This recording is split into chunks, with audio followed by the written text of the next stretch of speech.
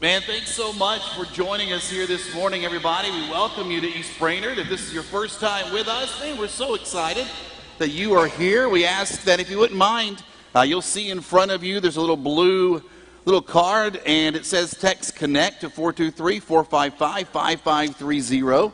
We encourage you to do that. You'll get a response back, and then you'll be able to just give us a little information. We'd greatly appreciate that, and we appreciate so much you being here. I have to say that I'm surprised that there is anybody in these first couple of rows. After last week's analogy about living in the sweet spot, and I had this little T-ball set up here, and I was trying to demonstrate about what life with God is like. And I'm glad that some of you brought your catcher's gear this week. That is great.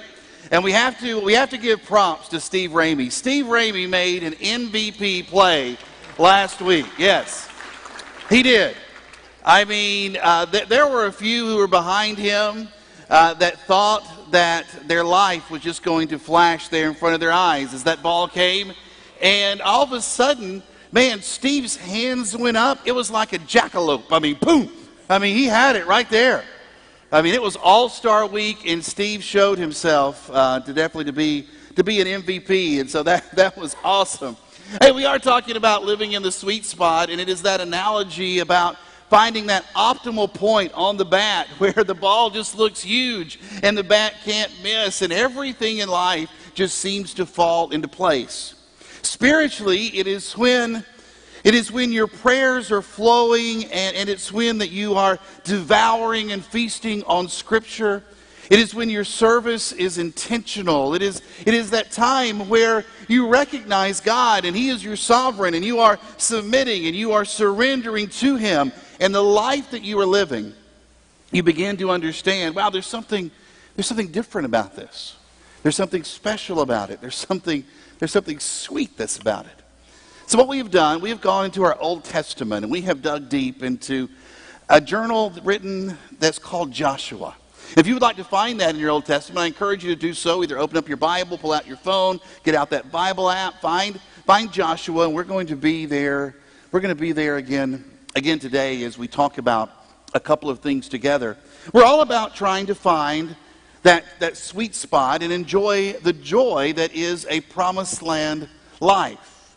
And it's a life where we're more than conquerors. It's a life where we don't lose heart. It's a life where even when we're going through difficulties and problems, we consider it joy because of the relationship that we have with God. Christ's love controls us and compels us in this life. It's a life where we're not anxious for anything. It's a life where we are continually in prayer. And it's a life where we do everything in the name of our Lord Jesus Christ. A life where, you know what, if I'm offended, then I quickly forgive as quickly as the offense comes. It's a life where I delightfully serve out of my giftedness. It's a life where even though I'm going to stumble, I'm not going to collapse. It's living in the sweet spot and living with God. It's what it's all about. And so all summer I've been trying to convince you, if you've been with us or watching online or listening via our podcast, I've been trying to convince us all that the best days with God are ahead of us. That our best days with God are still out there. That all the things that we've been talking about and even more can still be yours. It can be mine as we choose to do life with God. And I've heard from some of you, and you've said, you know what? I tell you, this message series has been very encouraging, and it's been motivating at the thought of strength and prosperity returning to my spiritual life. But I've also heard from some of you, and I want to acknowledge you today, individuals who have actually been discouraged by this study. You see, some who are here this morning, some who are watching, some who will listen later on in the week, just cannot get past the belief that God's promised land is for only a chosen few. A sweet spot with God?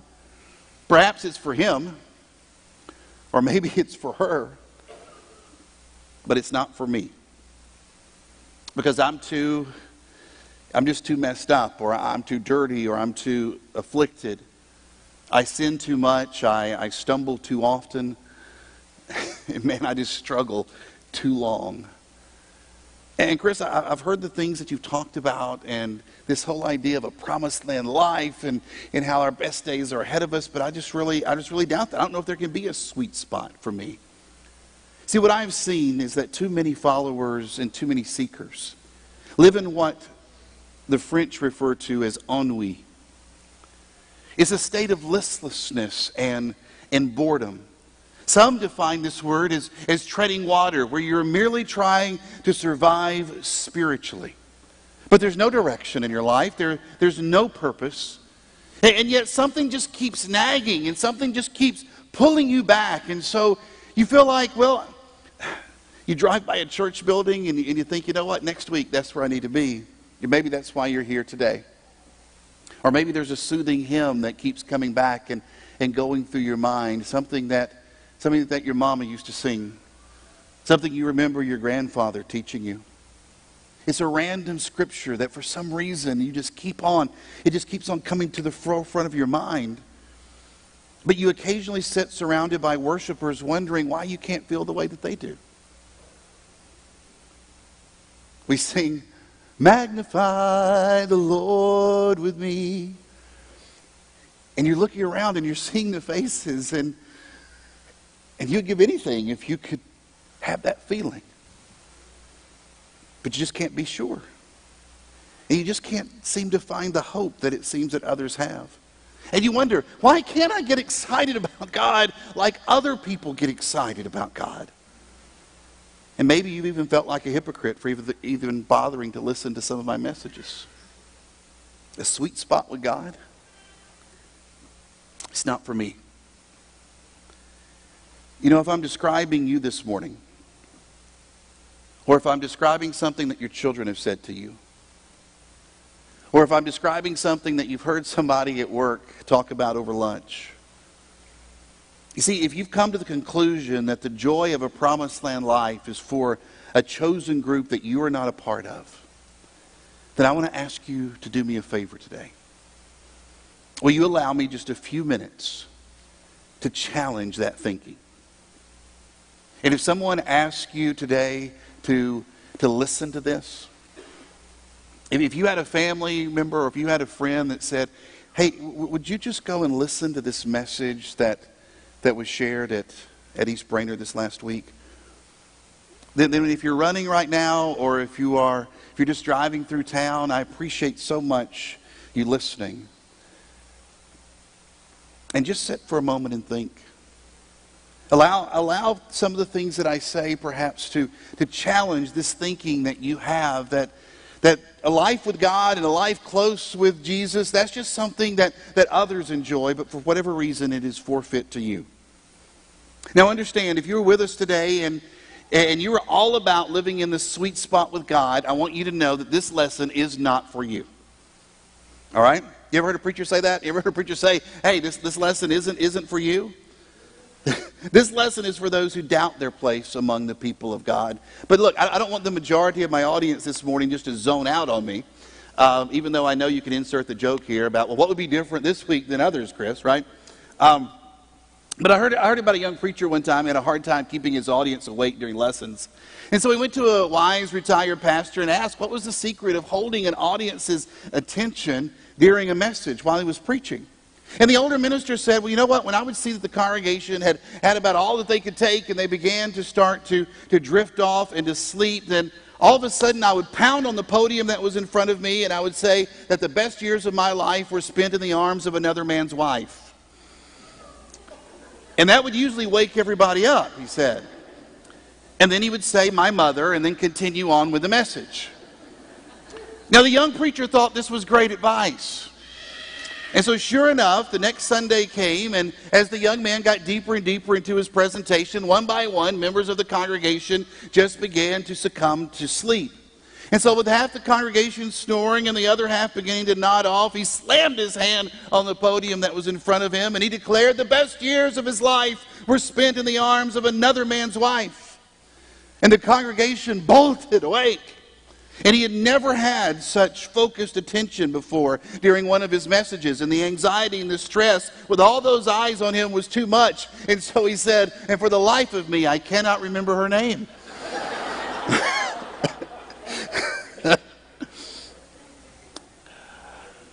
Friends, the best years of your life with God are ahead of you. So stay with me for a few minutes.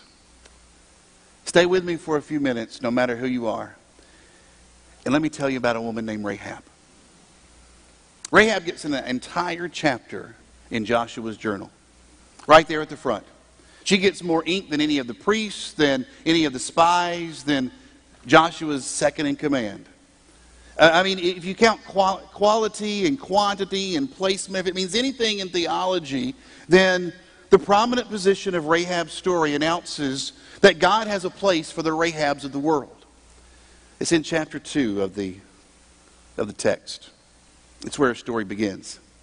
It says, Joshua, son of Nun, secretly sent 2 men as spies from the acacia grove, saying, go scout out the land, and especially Jericho. So they left, and they came to the house of a woman, a prostitute, named Rahab, and they stayed there. Now, if this is the first time you've been reading about Rahab, you need to understand there's a lot that can be said about her without ever mentioning her profession.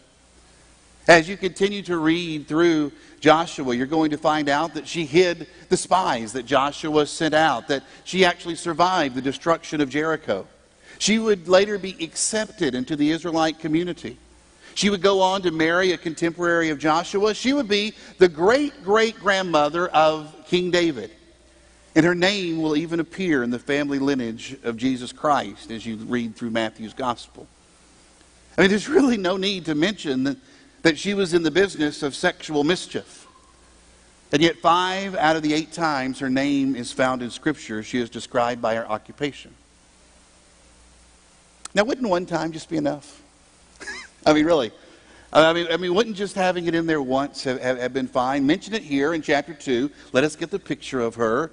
All right, fine. We know what kind of woman that she was. But after that, you can just call her an innkeeper. Or you can call her a hostess or something. But no need to keep bringing up what everybody already knows. Now, many of you have this same feeling. You know what it's like to carry a stigma. Each time your name is mentioned, a descriptor is included. Hey, there's Philip. You know he's gay, right? Have you heard from Stacy lately? I can't believe she had that affair. We got a letter from John today. I guess he's still an alcoholic. I saw Amy today. I didn't know she was out of jail. Did you? It's like a pesky sibling. Like a pesky sibling, your choices just follow you wherever you go, and you wonder, is there anybody that will ever see me without the label? Is there ever going to be a time where people are just going to let it go? And yet you read through Scripture, and the Bible just does the opposite. It flashes a neon sign on Rahab. And even in the New Testament, when the author of the Hebrews roll call of faith there in chapter 11 starts talking about all these individuals who are known for their faithfulness to God, he says, well, there's Abel, and there's Noah, and there's Abraham, and there's Isaac, and Jacob, and Joseph, and Moses. All of these dudes are mentioned. And then he gets to verse 31, and it says, Rahab, the prostitute, in case you forgot. There's no footnote. There's no apology. Why is Scripture, why does it seem so intent on reminding us that Rahab had, to put it mildly, a checkered past? Why is it that we know her by her sin? Could it be because her sin is part of her story? Could it be because her trespass is part of her testimony? And friends, could it be the same for you? Instead of allowing your spiritual missteps and mistakes to be the final word of your story, why not allow the sin that you and perhaps others recognize be merely part of your story? How about adopting an I was, but now I am philosophy of life. Think about that for a minute. I was on drugs, but now I'm clean. I was on the streets, but now I'm on my feet. I was controlled by my lust, but now I am controlled by God's Spirit. I was selfish, but now I'm generous. I was angry, but now I'm peace-filled. I was prideful, but now I am humble. I don't care if you're here this morning or listening somewhere else. You need to understand that your sin is only part of your story. And your faith is the other half. In the Hebrews writing that I mentioned earlier, it says this about Rahab in chapter 11 and verse 31. It says, by faith, Rahab the prostitute did not perish with those who were disobedient, because she had given a friendly welcome to the spies. Now, get that. Prostitute Rahab was also faithful Rahab.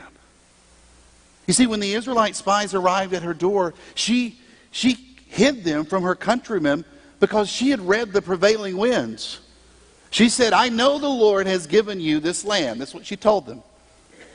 She said, for we have heard how the Lord made a dry path for you through the Red Sea. And we know what you did to the two Amorite kings east of the Jordan River. No wonder, she says, our hearts have melted in fear. And she adds, for the Lord your God is the supreme God of the heavens, above and the earth below. You see, she concluded that the God of the Hebrew slaves was mightier than the deities worshipped by the people of Jericho. And so she made this observation, and then she decided to make a deal. It's there in your Bibles, Joshua chapter 2 and verse 12. She says, now then, please swear to me by the Lord that you will show kindness to my family because I have shown kindness to you. She says, I saved your necks. Now I expect for you to save mine. Anybody else see how her decision is just dripping with self-preservation right here? I mean, what kind of faith is that, maybe the religious among us would ask? Well, it's the same kind of faith that some of you have. A faith that says, God, if you will let me get through this, if you will let me see one more day, then I'm going to turn this thing around. A faith that says, God, I've never been a praying man, but I do not know what else to do. A faith that says, I don't have all the answers, and I don't understand theology like others do, and I'm pretty sure that my life decisions don't line up too well with your expectations. But when given the choice of alternatives that I see in society, I choose the God of the Hebrews. And in turn, oh God, I hope you choose me. Now, some religious people might not think much of that definition of faith.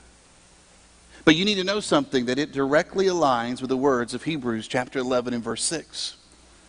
Where it says, without faith it is impossible to please God.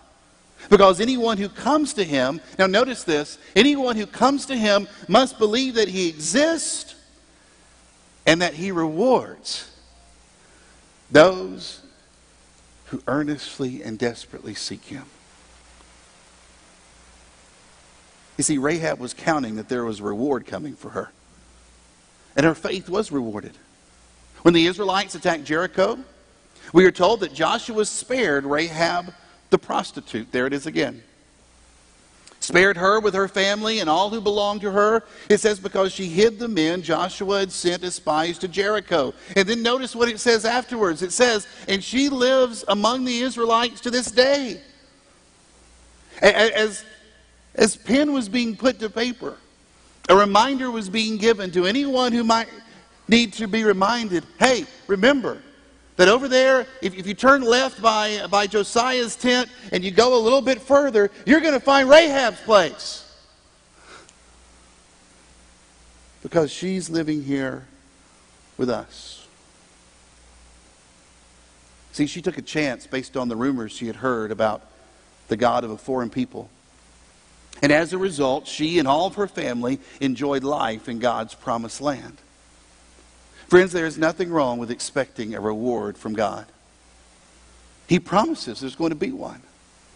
Now, there's a passage of Scripture you've probably heard all of your life, but you maybe have thought that perhaps it's not for you, or maybe you thought, well, I didn't see the reward. But this is what it says in John chapter 3, verse 16. This is how God showed his love to the world. He gave his one and only Son, so that everyone who believes in him will not perish, but have eternal life. It continues in verse 17. God has sent his Son into the world, not to judge the world, but to save the world through him. Do you understand that God promises to reward everyone who chooses him with a promised land life?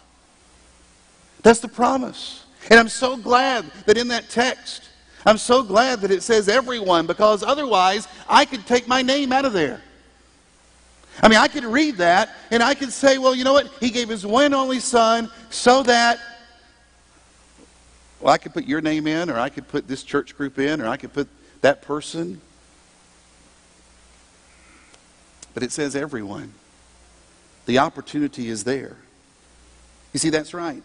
It's even prostitutes and alcoholics and drug abusers and homosexuals and adulterers and the liars and the stealers and the yellers and the cursers and the materialistic.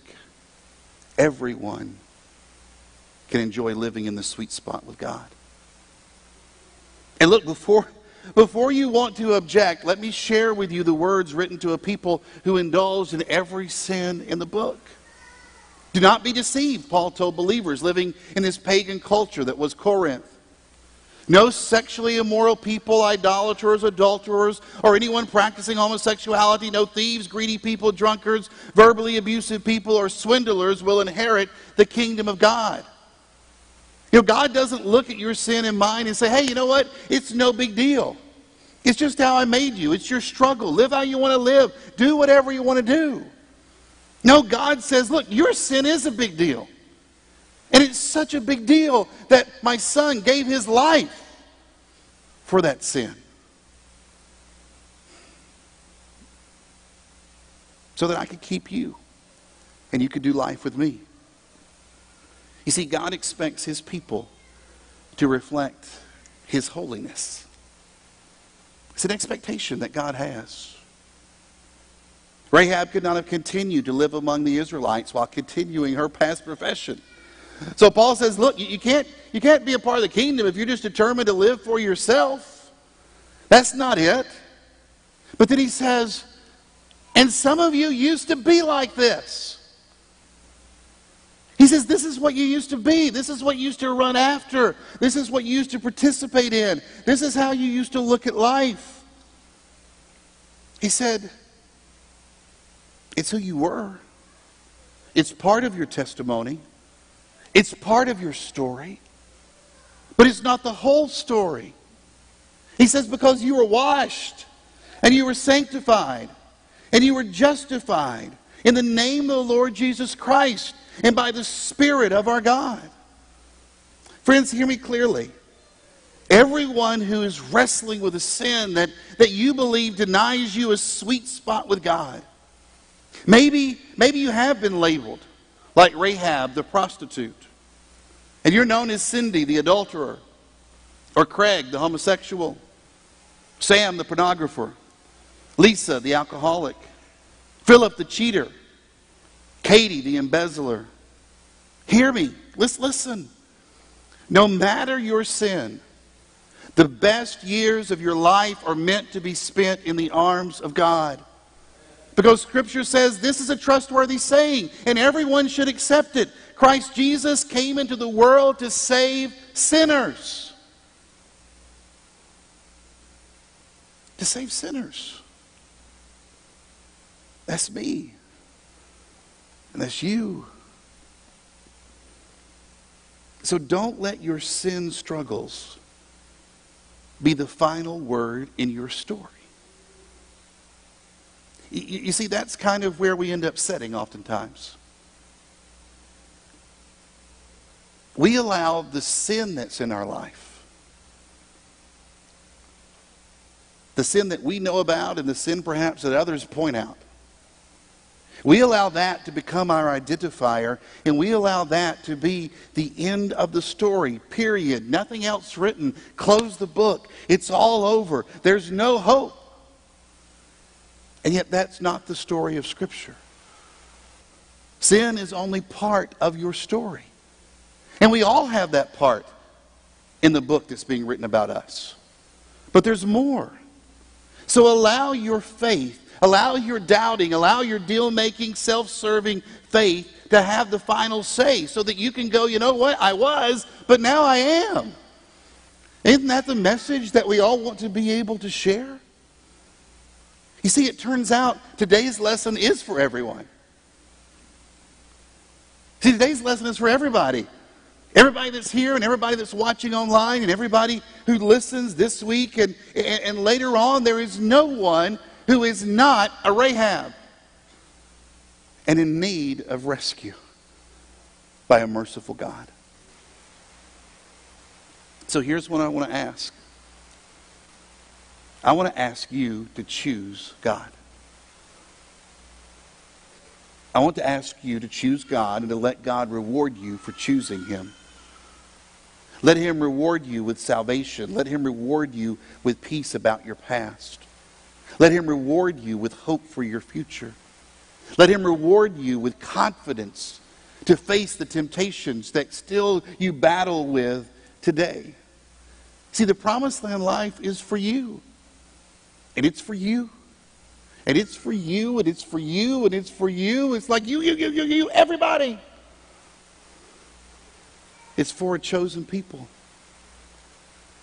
And the good news is, God has chosen everyone. He's just waiting for you. And you listening to me right now. He's waiting for you to choose Him.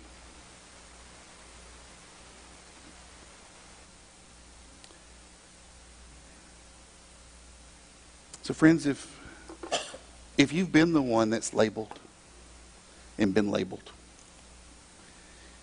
if you're the one who has felt that because of sin that you have committed in your past or because of sinfulness that you engage in the present, that you cannot enjoy this sweet spot with God, will you choose Him today?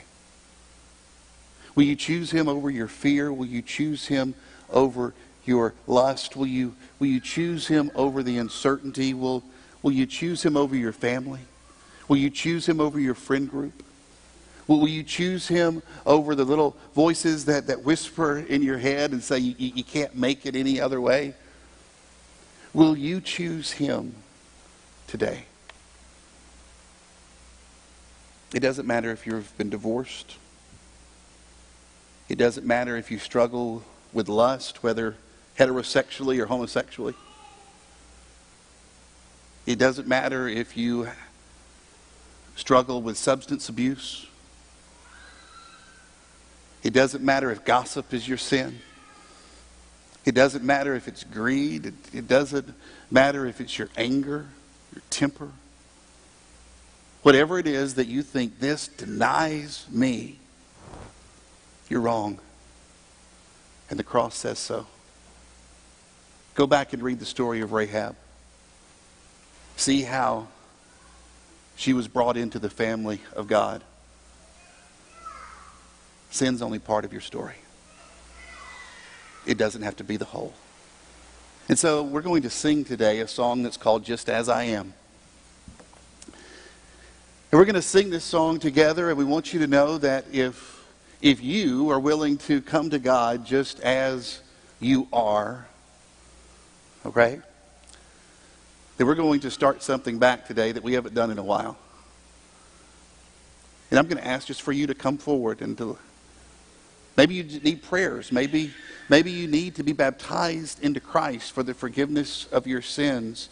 Maybe you just need to come here and to shed some tears. Maybe you just need to come and say, I really need somebody to know that I choose God today. I'm going to ask if our elders, our shepherds will come forward at this time. And if you guys would just stand here along the front. And as we sing together, Just As I Am, I encourage you to come just as you are with your sin and with your pain and choose God as we stand and give him praise.